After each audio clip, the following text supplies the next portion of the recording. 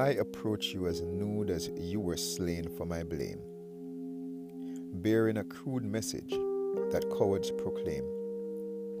I hallow your fire by quenching your flame. I really do not love you.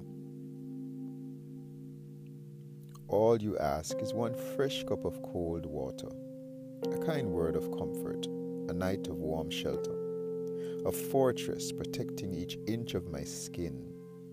And I said, so sorry, no room in my inn. Just moments after having my holy arms raised, verbally pretending to ring highest praise.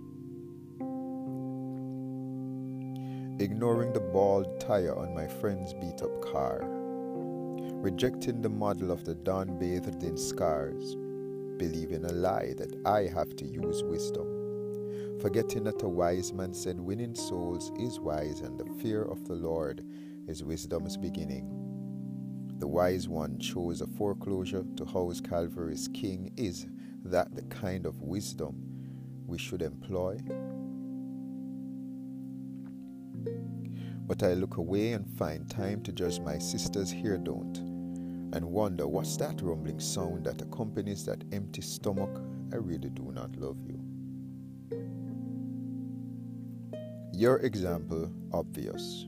The hungry fed, the lost found, the homeless sheltered, the sick healed, the prisoners freed, the blind given sight, the dead raised, demon possessed repossessed. You loved people by solving obvious problems, a demonstration of compassion with the full backative of heaven. Maybe heaven has stopped doing the obvious. Now I just fill sinners with warm, polite wishes, nice mythical love stories of pure divine kisses, and then ignore the gas they pass from mandatory fasting because I really do not love you. But I really want to.